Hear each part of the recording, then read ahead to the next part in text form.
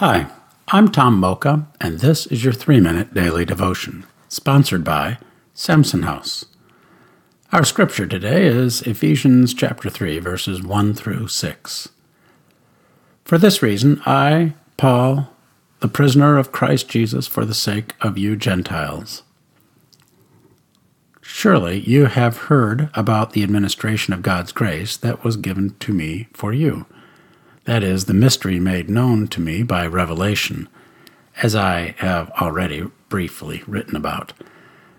In reading this, then, you will be able to understand my insight into the mystery of Christ, which was not made known to people in other generations, as it has now been revealed by the Spirit of God's holy apostles and prophets. This mystery is that through the gospel the Gentiles are heirs together with Israel, members together of one body, and sharers together in the promise in Jesus Christ. Let's ponder that. The very thought of Gentiles brought into the family as co-heirs was repulsive to first-century Jews. Paul calls it a mystery because it mystified those who thought they were the chosen people and the only ones who had God figured out. But Jesus blew that out of the water. It was, and still is, a bitter pill for the Jews to swallow. Jesus was rejected by the Jews while he was alive on earth, and even more so after his death and resurrection. And the Jews aren't the only ones to be challenged by the promise of Jesus. The Romans didn't like the idea of only one God, and Jesus being the only way to that God. Not to mention the followers of Jesus claiming citizenship in heaven as opposed to Rome.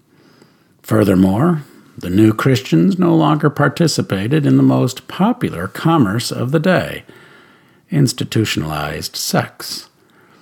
They were a threat to the economy that could not stand. They had to be eliminated, and the persecution began.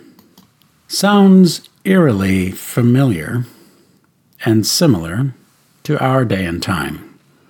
Jesus continues to be a mystery to the world as he challenges the status quo. As followers of Jesus, we will be rejected, and we should expect that.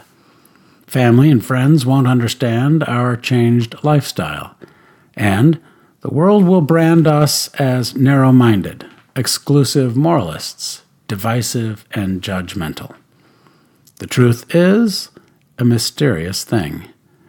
As we surrender to the Lordship of Jesus in our lives, we are freed from the downward pull of others' expectations and legalistic condemnation.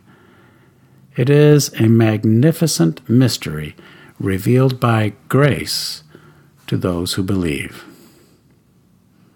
How can we pray about that?